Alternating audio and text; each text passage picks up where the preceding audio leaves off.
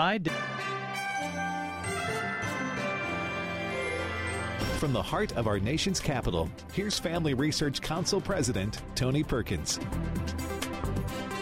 Welcome to Washington Watch. My name is Joseph Backholm. So good to be with you. I am sitting in for Tony today. He will be back in the chair on Monday. Happy Father's Day to those of you who will be celebrating, which I hope is all of you, on Sunday. I want to remind you that the website for the program is TonyPerkins.com. We will be talking about fatherhood at the end of the program because it is a unique moment in American history as the need for involved, responsible fatherhood is as acute as it has ever been. We will discuss that today on the show.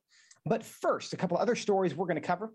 History was made this week in Texas in a congressional district that borders Mexico. What was that history? Does it signal a shift that could change the future election outcomes across the country? We'll tell you all about it and what it could mean. In addition, Sports Illustrated said this week that if the Supreme Court protects the right of Coach Joe Kennedy to pray after football games, it would represent a threat to democracy. What do they mean by that? Are they correct? We'll talk to one of Coach Kennedy's attorneys all about it. But first, the headline for today. There have been more than 50 attacks on churches, pregnancy care centers, and other pro-life facilities since the draft Supreme Court opinion on the Dobbs case was leaked earlier last month. While Republicans have been calling on the Biden administration to take action, congressional Democrats have said little to nothing about it. When asked about the attacks yesterday, Nancy Pelosi, the House Speaker, dodged the question and recited some well-worn pro-abortion talking points instead. Republicans are going after Democrats for not saying anything, and they're saying that your rhetoric is contributing to these attacks on these crisis pregnancies. Well, let me just say this. A woman has a right to choose, to live up to her responsibility. It's up to her doctor, her family, her husband, her significant other, and her God. This talk of politicizing all of this, I think, is something uniquely American and not right. Other countries, Ireland, Italy, Mexico, have had initiatives to expand a woman's right to choose. Very Catholic countries. I'm a very Catholic person, and I believe in every woman's right to make her own decisions. Any other questions on another subject? Because I'm not going to be talking about that anymore. Well, after repeated calls to investigate acts of violence from abortion industry sympathizers, the FDA today finally announced that it will investigate the attacks and the threats. With me now to talk about it is U.S. Representative Dan Bishop, who's a member of the House Judiciary Committee and the Homeland Security Committee. He represents the 9th Congressional District of North Carolina. Congressman Bishop, welcome back to the show. Thank you, Joseph. I'm happy to be with you. We are happy to have you. Were you surprised by the announcement today, finally, that the FBI is going to look into what is a rash of attacks against pro-life organizations? Well, Joseph, it certainly is high time. I've followed the Washington Stand's listing of 50 separate incidents of vandalism or, in several cases, fire bombings. You've had attacks on churches in addition to the crisis pregnancy centers. And, that's just astonishing. Watching the clip of Nancy Pelosi is out of touch as ever. But, what we saw, it makes me think in the Judiciary Committee, we saw the Attorney General step out in just a matter of about 3 business days, to respond to a concocted set of allegations about threats to education officials, to school boards, because parents were showing up in school boards to speak out. And they called that, threats, and called for a nationwide set of meetings in every U.S. judicial district by FBI officials. So this is a little late from the FBI for sure, but it's welcome in any event, because that list of attacks on crisis pregnancy centers and churches will spin your head around. It is a mind-boggling. and it needs to be responded to by federal law enforcement, certainly. Yeah, Congressman, do you think this is as simple as the Justice Department being in a place where they are not going to acknowledge that there is a potential threat from their side and wanting to just kind of delay that admission as long as possible? Unfortunately, I think we've seen the most politicized United States Justice Department in memory. And so, yes, I think they're trying to keep a low profile about it. Frankly, if it weren't for the Washington Stand, I don't think the information would be available about all of the vandalism and the attacks in one place. So I think it's been sort of given not much play in mainstream media either. And that's often how it works. Sort of corrupt corporate media cooperates with and aids and abets the Biden administration in ignoring serious problems until something really bad happens. I'm glad, though, that the administration is responding to this threat. That's exactly right. And if people want to see that list that Congressman Bishop is referencing there, you can go to WashingtonStand.com, see that article. You can see all 52 documented cases. But another development from this week is that a group called Jane's Revenge, they've claimed responsibility for many of these attacks already.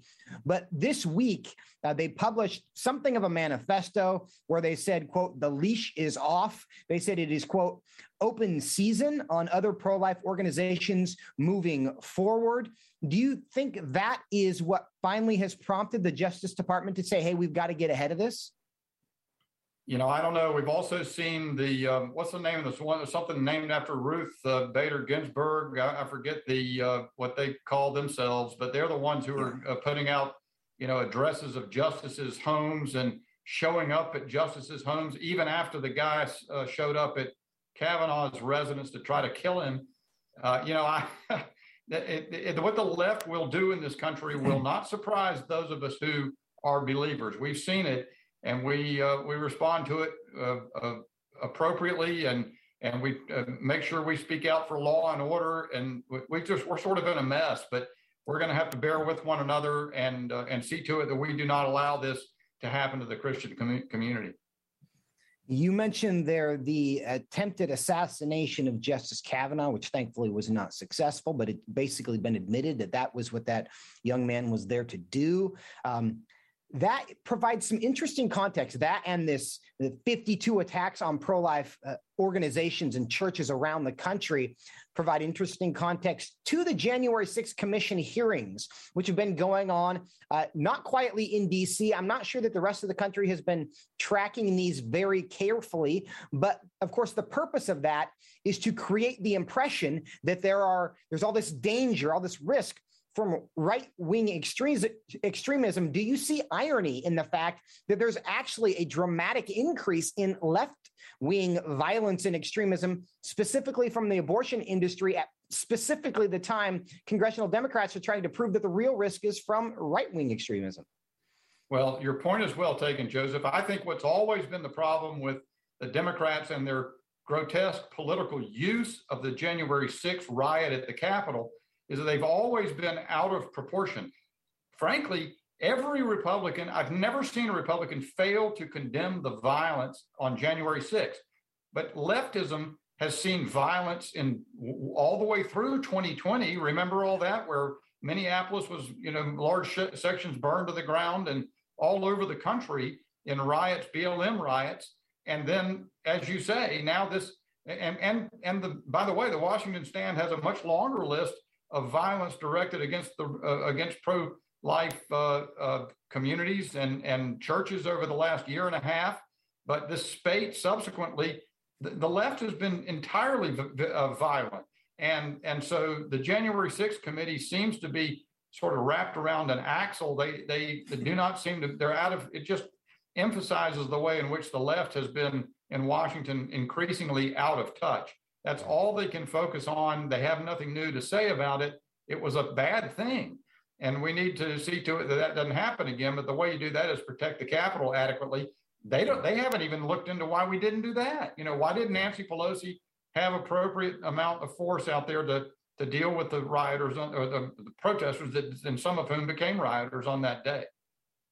And I think it's important at this point in the conversation to underscore the fact that this is not whataboutism. This is not trying to justify extremism and violence by anybody's side because the other side does it too. But what we have to do is come together and realize, and our worldview allows us to acknowledge that sin nature is bipartisan, right? And anybody can be driven to do terrible things if their hope is in the wrong things. And increasingly, I think our hope in the country is too much in politics. And so we get too agitated when things do not go our way, which leads us to do terrible things, and we all have the potential to do that, but we aren't going to solve that problem, if we are intent on defending our tribe. And what we have to do is just generally recognize this is a problem. Now, Congressman Bishop, Senator Cotton this week called for Attorney General Garland to resign over his delay in responding to this. Do you think that's appropriate?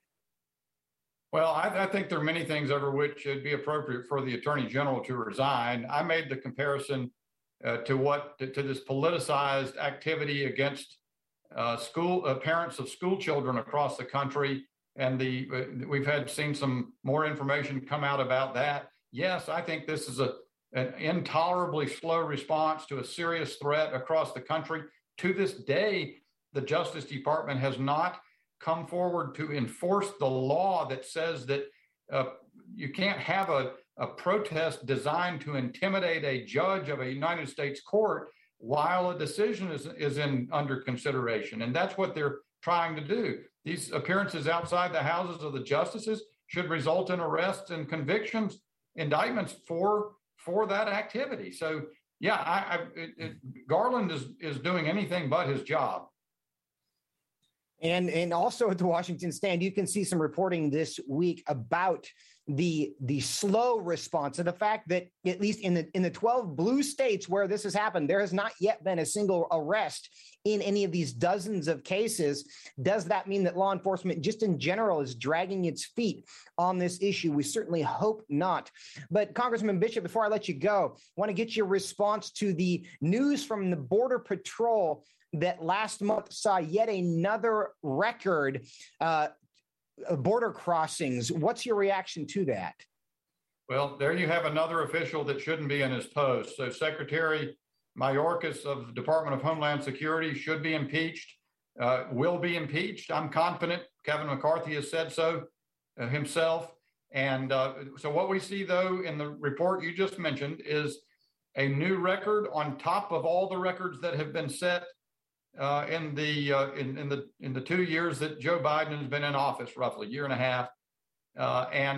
We've seen, if at this rate, 250,000 immigrants a month, that's basically a congressional district every calendar quarter of people coming into the United States. There's also, new reports on new high numbers of gotaways. Those are the people that Border Patrol never encounter. They never interdict or stop any of them. Of course, the ones they are encountering, large shares of those are being released into the United States on their own recognizance. And you have hundreds of thousands of people who have never been caught by Border Patrol because they're busy changing diapers in overwhelmed ports of entry and so forth. Congressman Bishop, we are out of time. It is a national security issue. We appreciate you coming to update us on that today. We'll talk to you soon. Thanks, Joseph. Coming up next, is this a related issue? A congressional district that had voted for Democrats for 150 years went for the Republicans. What does it mean? We'll talk about it when we come back. Would you like to spend consistent time in God's Word? Then join Family Research Council on an exciting journey through the Bible. FRC's 2-year Bible reading plan helps you to approach daily Bible reading intentionally. You will dive deeper into the nature of God and how His Word speaks into cultural issues of today. All wisdom comes from God, and He has given us the Bible as a way to understand the world. His Word is necessary in our lives, so much so that Christ said, we are to live on every word that comes from the mouth of God. He calls it our daily bread because we need it daily to sustain us and nourish us spiritually, just like food does physically. Start this adventure today with Family Research Council. When you sign up, we'll text you with daily passages and questions that help prepare you for conversations with your friends and family. To begin this journey, visit frc.org/Bible.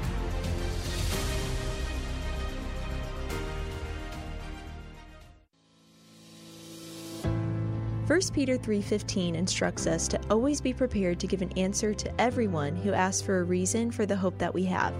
The mission of FRC's online Center for Biblical Worldview is to carry out that verse by training Christians to advance and defend the faith in their families, communities, and the public square, as now more than ever, we need to be grounded in the truth of God's Word. The Center for Biblical Worldview provides amazing written resources for a wide range of relevant issues, including biblical stances on voting, religious liberty, abortion, marriage, and sexuality.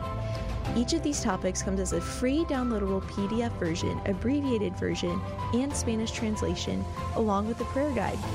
To access this written series or to sign up for the Center for Biblical Worldview's monthly newsletter, visit frc.org/worldview.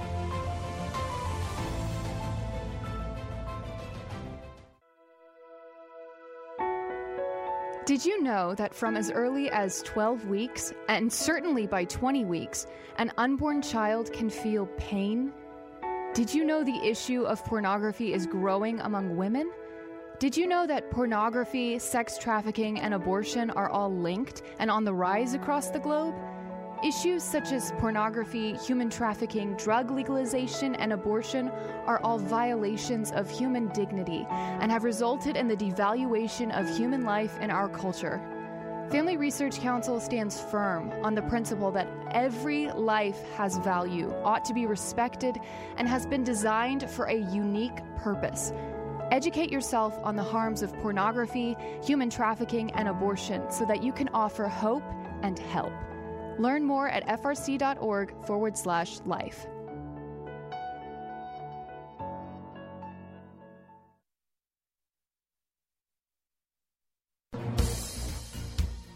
Welcome back to Washington Watch. I'm Joseph Backholm, sitting in for Tony. It's my pleasure to be with you today.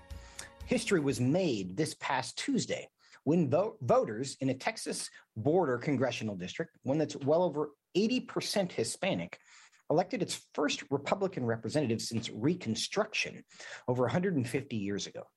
Former Democrat turned Republican Mayra Flores won the special election district in Texas and replaced a former Democrat, Congressman Philemon Villa Jr. As the Congresswoman-elect and many others noted, the Democrats' progressive values don't reflect those of the majority Hispanic border town and their residents. They've gone so far left, and they don't represent our values. People always ask me, Mayra, how can you be a Republican whenever you were born in Mexico? And that clearly shows me that they know nothing about our culture. I was raised with strong conservative values. We're all about faith and family and hard work. That's who we are. So our values do really align with the Republican Party. For a long time, congressional Democrats and the Democratic Party in general has assumed that the Hispanic community was a reliable voting bloc. They have consistently voted for Democrats over the last 100 years and certainly the last even recent decades. Does this election signal a shift? We've also seen lately where left-wing funds have purchased radio stations, Hispanic radio stations, that they are concerned have been influential in driving people driving the Hispanic community specifically to the right. And so they purchased these radio stations ostensibly with the goal of preventing that influence from happening. We saw the Hispanic community break to Republicans consistently during the Trump administration. There was a lot of irony in that, perhaps for the left. There was certainly a lot of frustration in that for the left because they thought that Trump was going to incite the Hispanic community against him. And of course, the multiple allegations of racism over his border position, they assumed would drive the Hispanic community into Democratic voting arms. But in fact, we saw the opposite happen. And it's one of the reasons why the state of Florida has gone from a purple state to what most assume now is a reliably red state. So now that we have congressional districts in Texas on the southern border, congressional districts that are a supermajority, not just a majority or not just significantly Hispanic, but a supermajority, 80% plus of Hispanic voters, and they are now voting for Republicans. What does this mean for the future? Does this represent just something? Does this tell us only something about that particular district, or does this tell us something about the Hispanic community as a voting bloc across the country? After all, if the Democrats lose the Hispanic community as a voting bloc, if that moves to the right, that will completely confuse all of the demographic projections and all of the political projections moving into the future. And so the question we have, and what you heard there from Mayra, it's Mayra Flores. She is the Congresswoman-elect, former Democrat turned Republican. Do we have our guest? Okay, we do. And with me now to discuss all of this is FRC Action Director Matt Carpenter. Matt, welcome to the show. Thanks for having me, Joseph. Great to be on. Hey, good to see you. I was breaking this down a little bit, but I want to bring you into that conversation. How surprised were you in the 34th district results? It certainly was surprising. I mean, I was listening in, and you were describing the supermajority, and if there was another word to describe orders of magnitude even higher than the supermajority, I think we would be using that word. But to put it into context, this is the second highest Hispanic populated district in Congress, and so now we should clarify this district was the previous district. And so after redistricting, Mayra Flores is going to have to run in an entirely new district, but she will have an incumbent's advantage there, speaking to voters, representing them for the few months up until the election. But I got to tell you, Joseph, there was an earthquake on Tuesday, and it went from Brownsville to Corpus Christi. But I think a lot of people here in D.C. and across the country, particularly in the Democratic Party, had a rough night. Well, Matt, we played there that clip from Congresswoman-elect Mayra Flores, her analysis of what happened in that district. What's your take? What has caused this? Yeah, I mean, she said it best, right? I mean, we can't speak for the Hispanic community, that they're speaking for themselves right now. And so we're just playing catch up, I think. But, the way she put it was, from what I heard, the Democratic Party left us, right? She campaigned on God, country, and family. And those are the three values that she struck. Those are the major themes of her campaign. And you heard it from her. She said the Democratic Party left us. We didn't leave them. And so the big story from the 2016 election was the white working class felt like the Democratic Party had abandoned them. It seems like we're getting closer and closer to another general election where another major part of the Democratic coalition feels like they've been abandoned as well. And the early signs are that is Hispanic voters, particularly in South Texas and South Florida, but also in places like Nevada, North Carolina, and Pennsylvania, and most recently in Virginia, where we saw Glenn Youngkin cruise to victory just last year with a majority of Virginia's Hispanic vote. Matt, it seems that these days, in order to be a Democrat, you have to be enthusiastic about partial birth abortion, about sex changes for 6-year-olds, about drag queens. And those values are not necessarily consistent with what the Hispanic culture is. And perhaps the white American elite progressives have completely misunderstood what the Hispanic community is about. But I'll ask you this last question. Do you think this represents a permanent shift in the way the Hispanic community will be voting? Yeah, Joseph, I've been thinking a lot about this. And when you have one data point, right, and I would look at Trump's success in 2020, improving dramatically his standing in those communities by 10 points nationally. And when you look specifically at South Florida and South Texas, we're talking 20, 25 points in some places. You have one data point. But now, once you move into another election, you have another data point, you can draw a line. And what we're seeing is the intensity is picking up. I think Hispanic voters are seeing that they have a place in the Republican Party. But not only do they have a place, but that they're going to actually get their hands on the levers of power within the party. They're going to start directing it towards their ends, and they're going to have their values represented in the Republican Party. And I think that's a benefit to our political system in general. And it's going to lead to an exciting election season, that's for sure. Matt Carpenter, thanks so much for your time. Coming up next is the potential that Coach Joe Kennedy would be allowed to pray after a football game on the field, a threat to our democracy. Sports Illustrated thinks so. We'll talk about it when we come back.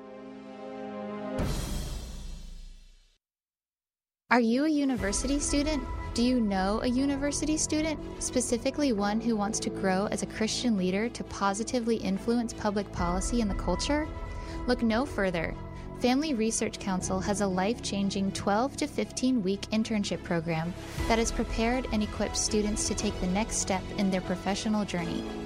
With a speaker series focusing on careers and callings, lectures from prominent conservative leaders, and weekly biblical worldview training, students will grow in personal and professional development.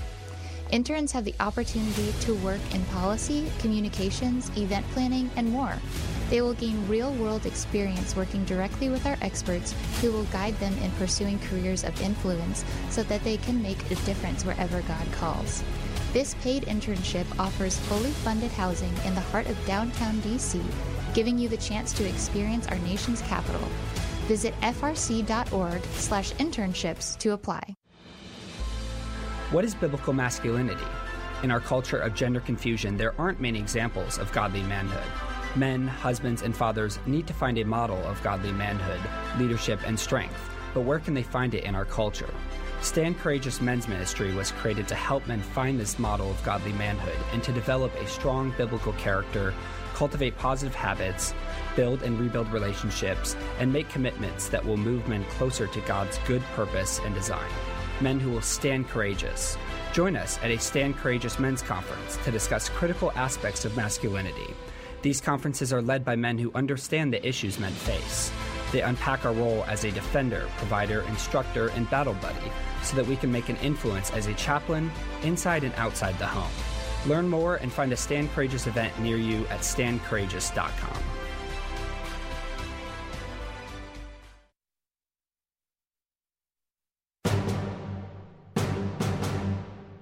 Welcome back to Washington Watch. I'm Joseph Backholm, sitting in for Tony. Reminder that the website is tonyperkins.com. No one is in the habit of looking to Sports Illustrated to understand the world. Until recently, they've been known for their coverage of sports and, for better or worse, swimsuits. But in a recent article, they ventured far outside their lane to issue a perspective on the case of Coach Joe Kennedy, the praying coach from Washington State who was fired for praying on the field after football games. The article considered the possibility that the Supreme Court would rule in Coach Kennedy's favor and say it is a constitutional right for a coach to be able to pray in public. Now, they described that potential, if not likely outcome, as a threat to American democracy. Is that true? Here with his reaction to the Sports Illustrated column is Jeremy Dys. He's Coach Kennedy's attorney at First Liberty Institute and the best looking bald guy in the state of Texas, which is saying something. Jeremy, welcome to the show. Can you hear me, Jeremy? I just gave you a very flattering introduction, and I don't think he can hear me. So I think we're going to wait to get Jeremy back on the line because he is Coach Kennedy's attorney, and he has been representing this case for a number of years. And as a reminder, this case out of the state of Washington began in the litigation around this happened in about 2015 because for years, Coach Kennedy had been coaching football and had made it a personal commitment. Do we have the guest? Okay, here. We got him. Jeremy, we got you? I'm here. Good to see you, Joe. It's good to see you. Thank you for joining us. I just gave the lead in about this article. What was your response when you first saw what Sports Illustrated had to say about this case? Well, I thought it was an unfortunate way to phrase the case, linking things that are the present to things that happened 7 years ago that really have no bearing on Coach Kennedy's case. And frankly, the fact that Sports Illustrated seemed surprised that there would be a person praying on a football field that would somehow surprise their readership. I think they need to go back and do their own market research on that to realize that it'd be completely unsurprising to everybody who reads Sports Illustrated to see anybody praying on a football field. But, look, aside from that, Coach Kennedy, you know it well, Joe, that he made a commitment by himself. He made a commitment to God to go to the 50-yard line by himself to pray at the 50-yard line following the games that he coached. For that, he was suspended. He was later on fired. We've now been litigating that case for almost 8 football seasons, as he likes to say. And we're just within, the last couple inches before the end zone for the Supreme Court to issue its decision here in the next 2 weeks to see if Coach Kennedy is going to be able to pray. And for that matter, what that's going to mean for our public school teachers and coaches all across the country. Yeah, you can't help but wonder if Sports Illustrated spends any time watching football to think that their readership would be offended by the prospect of people praying on the football field, because that is, despite the secular nature of our culture, a very common sight. But Jeremy, how did we get to the place? And specifically, they said in their headline, that the prospect of Coach Kennedy winning would be a threat to American democracy. How did we get to a place where people would see the prospect of someone praying in public on a football field as a threat to democracy? Oh, goodness. Thankfully, our headline writers are never wanting for hyperbole. Look, I think at the very least, this was threatening to Coach Kennedy's job as we saw that take place. And just go back to 2008 when Coach Kennedy became a football coach. He made that commitment to, if he was going to be a coach, he was going to go to the center of the field and take a knee in private prayer by himself. And how long were those prayers going to last? Like 15, maybe 30 seconds total, to thank God for the game, the players, and everything that just took place. And students started showing up. They asked if they could join him. He said, "Look, it's a free country. Do what you want." And so sometimes the players would be out there. Sometimes they wouldn't. Sometimes when you get beat by 40 points, you don't really want to do anything but get back to the locker room. But over a period of years, it kind of turned into this sort of religious motivational speech / prayer thing. But when the school district did their investigation, they found out about it and they asked Coach to stop praying with the students. His immediate response was to say, "Okay, absolutely, I understand. I'll not pray with the students ever again." And to this day, he still has not done so.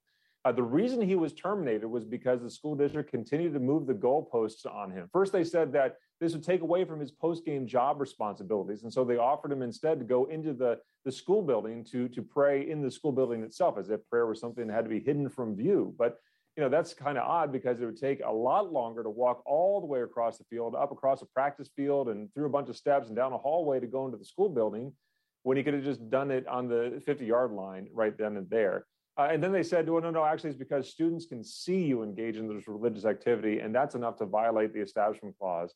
If that's the standard of the First Amendment, then I think there's more damage to our religious freedom than I had even thought. In fact, the school district argued at the Supreme Court that there would be no necessary state action in this case to violate the Establishment Clause, meaning that if a student saw him praying over his food at the Waffle House, he could be subject to termination on these things. That has never been the meaning of the First Amendment. It should not be the meaning of the First Amendment. And I think in the next 2 weeks, we're going to see the Supreme Court reaffirm the principle that no one should have to choose between their faith and the job that they love. And Jeremy, you're exactly right. I think that the prospect that the government can tell somebody you may not kneel in prayer for 15 to 30 seconds is a much greater threat to our democracy than the threat, quote unquote, that a high school kid would see their coach kneeling in prayer for 30 seconds on the field. But Jeremy, you hinted at it there in about 30 seconds. What do you expect from the Supreme Court?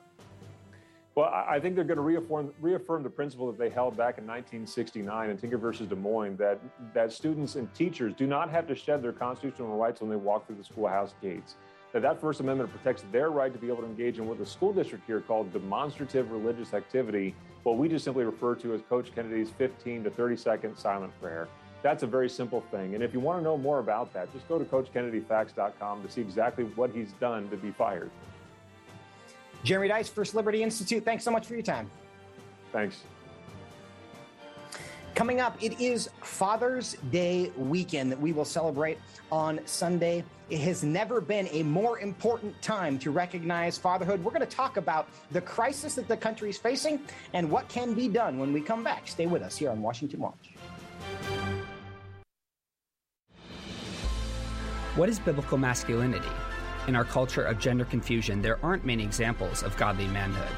Men, husbands, and fathers need to find a model of godly manhood, leadership, and strength. But where can they find it in our culture?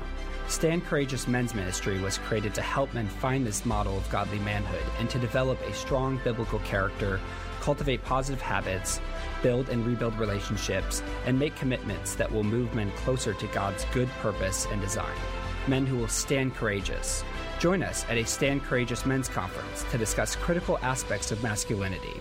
These conferences are led by men who understand the issues men face. They unpack our role as a defender, provider, instructor, and battle buddy so that we can make an influence as a chaplain inside and outside the home. Learn more and find a Stand Courageous event near you at standcourageous.com.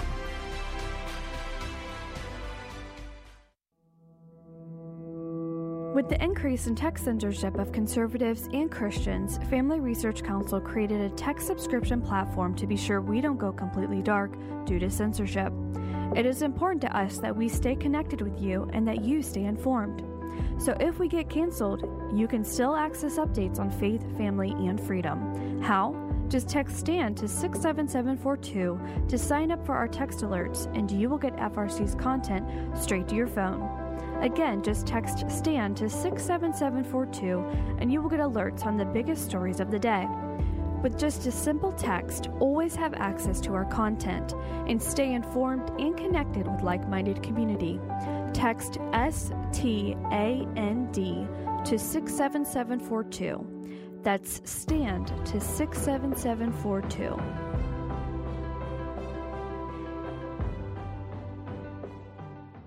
Are you a university student? Do you know a university student, specifically one who wants to grow as a Christian leader to positively influence public policy and the culture? Look no further.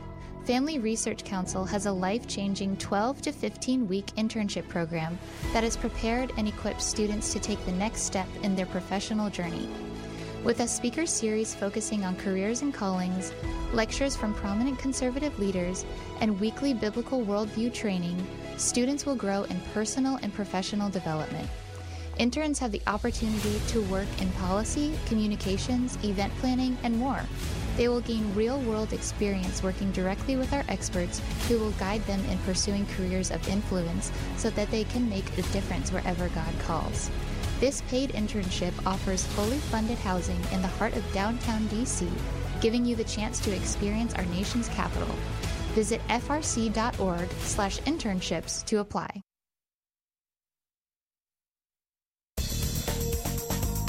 Welcome back to Washington Watch. I'm Joseph Backholm, Senior Fellow for Biblical Worldview here at Family Research Council, sitting in for Tony today. This weekend, we will celebrate Father's Day. Back in April, Florida signed a bill into law, HB 7065. It was first of its kind legislation that addresses the root cause of the challenges facing children today and encourages responsible and involved fatherhood. Following their lead, 2 Republican members of Congress have introduced a resolution affirming the importance and impact of fatherhood in the development of America's children and the need to support efforts that promote and encourage engaged fatherhood. We'll talk about that more in a bit. But first, I want to bring in Florida House Speaker Chris Sprowls, who helped lead on this issue in the Sunshine State. Speaker Sprowls, welcome to Washington Watch. Thanks, Joseph. It's great to be with you. Thanks for having me. We're so glad to have you. First, just give me a little bit of your heart. Why is it that this issue matters to you? Yeah, it matters to me. Well, first, I have 2 little boys, and I can see, certainly in their life, but in the lives of all children, the importance of fathers. But just to take a step back, Joseph, because, this weekend we're going to celebrate Father's Day. I'm going to call my dad, and I encourage us all to celebrate dads across the country. But I also want this to be an action weekend for the country. The state of Florida move forward because we've seen what happens when children don't have a father. And for those who are watching, the statistics are clear here. 1 in 4 children in America today will grow up without a present father in their home. And what do we know about those kids? We know that a child is 50% more likely to be depressed if they don't have a father in their home. They're 80% more likely to be incarcerated at some time in their life. A child with a present father is twice as likely to graduate from college or have a stable job. This is something that impacts not just kids and how they grow up and their heart of having to want to be by a father, but also their success in life. And as we look at all these ailments that come across our society, many of the dominating factors of those things can be linked back to not having a present father in our home. And it is time that we tackle that in a meaningful way. As you mentioned, the state of Florida this past year We led the country in developing legislation that puts over $70 million into grassroots organizations that are lifting up fathers and getting them involved in the lives of their children. And if that's not possible, then a male mentor. Organizations like All Pro Dad, which has been championed by Family First, Mark Merrill and Tony Dundry, Man Up and Go. These are great organizations who are doing great work in our community. And now the state of Florida is leading in the biggest way in the country to lift up fathers and engage them in the lives of their kids. And we're encouraged that you are leading in that way. It seems in so many ways we are looking to Florida and saying, yay, there's a great example. But part of this fatherlessness challenge that the country is facing, a lot of people have made a connection between the rash of school shootings that everyone is horrified by. It's far too common. Once it's too common, but the rate at which we are seeing mass shootings inside our schools breaks everyone's heart. But there's a lot of people who have connected the dots and noted that the young men and they are young men doing these things, are generally growing up without a father. Do you agree that that is part of the cause of what we're seeing in those cases? There's no question. I mean, look, a country without active fathers is a country with more crime. It's a country with more depression, more suicide. This isn't my opinion, Joseph. This is a fact. You know, whether it's conservatives who are talking about it, religious leaders, whether it's individuals who I think would identify as more left-leaning, like Warren Farrell, who wrote a book called The Boy Crisis, where he goes through the 30 years worth of studies that back this up. There's no question. If you look at all those ailments that we just talked about, including, as you mentioned, the mass shootings and violence, the single dominant factor that unites those individuals is not having a present active father in the home. So we know that, and we've known it for a really long time. I think now we're just getting to the point where people are accepting that we're talking about it, and that when we talk about fathers and the importance of fathers, we of course are by no means demeaning the role of mothers. In fact, we're saying quite the opposite, that there's absent fathers. There's not an epidemic of absent mothers. Yeah. And I think that, what we need to have is an intact family. And we have to realize that the importance of engagement in children's lives are going to change their life for the better, whether that's getting a job, not being depressed, less likely to be incarcerated. These are items that impact all facets of our society, not just individual families, but literally the fabric of our communities. And we can talk about it. We know it's the truth. The question that we have and that's facing our country today is, are we going to do anything about it? And I think that's where Florida is a little bit apart, is that we've started to do something about it. I've spoken to many of our colleagues across the country who are presiding officers in legislative chambers or elected leaders, and we're encouraging them to pick up the mantle here in Florida. We don't want this to be a Florida thing. We want this to be an America thing. Yeah, and we join you in that. We're talking to Speaker Chris Sprowls, Speaker of the House in Florida, and Representative, it's something where we understand environmentally that when there's an ecosystem, if you remove a salamander or a particular form of algae from that natural ecosystem, it disrupts the balance of everything that is happening there. But somehow, culturally, we seem to think that we can remove fathers from the home and everything's going to be fine as long as there are other adults around to love that child. But as you pointed out, the data is very clear that you can't. The family is its own social kind of ecosystem. God created in a specific way, and you can't just tinker with the variables because it's comfortable for you and you don't want to be there for the moment and then not have an impact. But I want to ask you one more question. Give me some of the details about this legislation. Of course, there's some things government can't do. There are some things government can do. What have you tried to do specifically that you think will encourage fatherhood in the state of Florida? Yeah, that's a great point. And, we've said that repeatedly, that, you can't legislate responsible fatherhood or good judgment or moral character.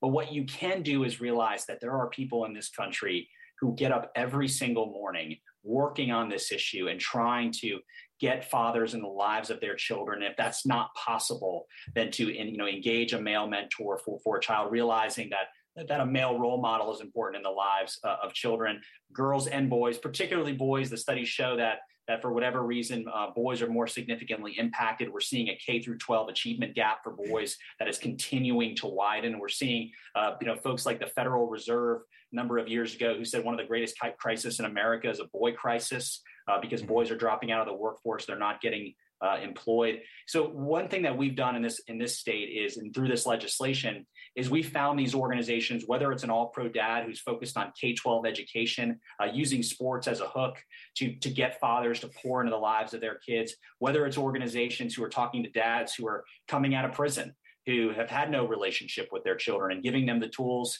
to be an active father because they probably grew up in a home, given the statistics, that didn't have a present father. Regardless of where we find these dads, what their socioeconomic background, whether it's a foster parent or a male role model, there are great churches, there are great organizations who are doing this work. How can we support them to allow their work to scale? And that's the biggest thing that we did in our bill. We put $70 million into grants to make sure that these organizations have the ability to employ more people when there are proven methods of success, to allow them to reach more fathers and get them engaged in the lives of their kids. We also made the month, Responsible Fatherhood Month, and put $5 million into a media marketing campaign to tell all dads across the state how important it is to be an active father in their children's lives. Representative Chris Sproul, Speaker of the House in the state of Florida, thank you so much for your leadership on this issue, for your time today. Happy Father's Day to you. Thanks, Joseph. I appreciate it. Look forward to next time. Now, as I mentioned at the top of the segment, U.S. Representatives Burgess Owens of Utah and Byron Donalds of Florida have introduced, to follow the leadership of the state of Florida, and introduced a resolution affirming the importance and impact of fatherhood in the development of America's children. Now, in their announcement of the resolution, the congressman highlighted how research shows that increased involvement of fatherhood in the home leads to education excellence, economic prosperity, and improved social mobility for children. And they further underscored how essential fathers are in an op-ed published today at foxnews.com. And with me now is the third author, of that article. It's Jack Brewer, a former NFL safety, now chairman of the Center for Opportunity Now at the America First Policy Institute. Jack, welcome to Washington Watch. How's it going? Thanks for having me on. Hey, we are so glad to have you. I want to tell us, I'm going to refer to the article that you wrote, you co-wrote in Fox News this week. You highlighted the fact that in America, 18.5 million children grow up without their fathers. That makes the U.S. the world leader in fatherlessness. What do you think the impact of this is? We see it in our streets. We saw it during the riots. We see it when we see the run-ins with law enforcement. We see it in our racial disparities. We see it in our educational disparities, with our reading and math proficiency levels that mirror third world countries in a lot of areas. It's really the one crisis that's affecting our entire nation. And it's been something that my foundation, that's been around for over 16 years, has been working with hands-on. I literally just left a juvenile today and was at 2 juveniles yesterday. And you walk into these juvenile facilities where these young men have committed a lot of time violent crimes. Some of them have committed sex crimes, but there's one factor that remains the same across the board, and that's 85 to 90% of those guys and those kids behind bars are fatherless. And so if we're not willing to do something about that, if we're not willing to do what the Bible teaches us to do, stand for righteousness and order, if we continue to be a nation that has really blurred the order of God, blurred what the family means, blurred what the role of a father is, which is the head of the household. And the reason why the father is the head of the household is because they are there to instill that discipline and not spare the rod and not hate their sons. And so right now we have a lot of children that don't have any discipline, which means they don't have any fear of God. They don't have a fear of a father, and they don't have a fear of God. And that's a dangerous, dangerous combination whenever you have a society that has so much access to social media and music and entertainment and all these other things that can penetrate the hearts and mind of the children. Yeah, that's a great point. And what we're doing at a policy level is so often dealing with the symptoms of the problem. We're trying to deal with poverty. We're trying to deal with crime problems. We're trying to deal with a lack of educational achievement. Do you agree that we are not yet giving enough attention to the root cause, things like fatherhood? I agree, and I know firsthand what can be done when you put a positive male influence into an underserved child's life. We do it every day at the Jack Brewer Foundation with our American Heroes Fatherhood Initiative. We go in and get our hands dirty with kids that are the most vulnerable, that are at the highest risk. And so oftentimes we like to talk about things that affect our own family, our own children. But it's a new day in America where we're going to have to start standing up for the most underserved, like the Bible tells us to do, and not just about the kids that we have, but also the kids that are outside in our communities that are underserved, that don't have any choice. The government cannot solve these issues. These issues must be solved by citizens that are doing their own work in the community and taking up the responsibility of uplifting the least of these. We're talking to Jack Brewer. He's the chairman of the Center for Opportunity Now at the America First Policy Institute. And Jack, part of my thinking about this issue of fatherlessness is that it's closely connected to the sexual revolution, and that this is one of the results of a sexual ethic that we have been pushing for a long time in this country, that you should just do what feels good and not have to worry about the consequences. Do you agree that the issue of fatherlessness is closely connected to the sexual revolution and the sexual ethic, this unbiblical sexual ethic that we've been pushing on young kids for a long time? No doubt. It's the direct result of that.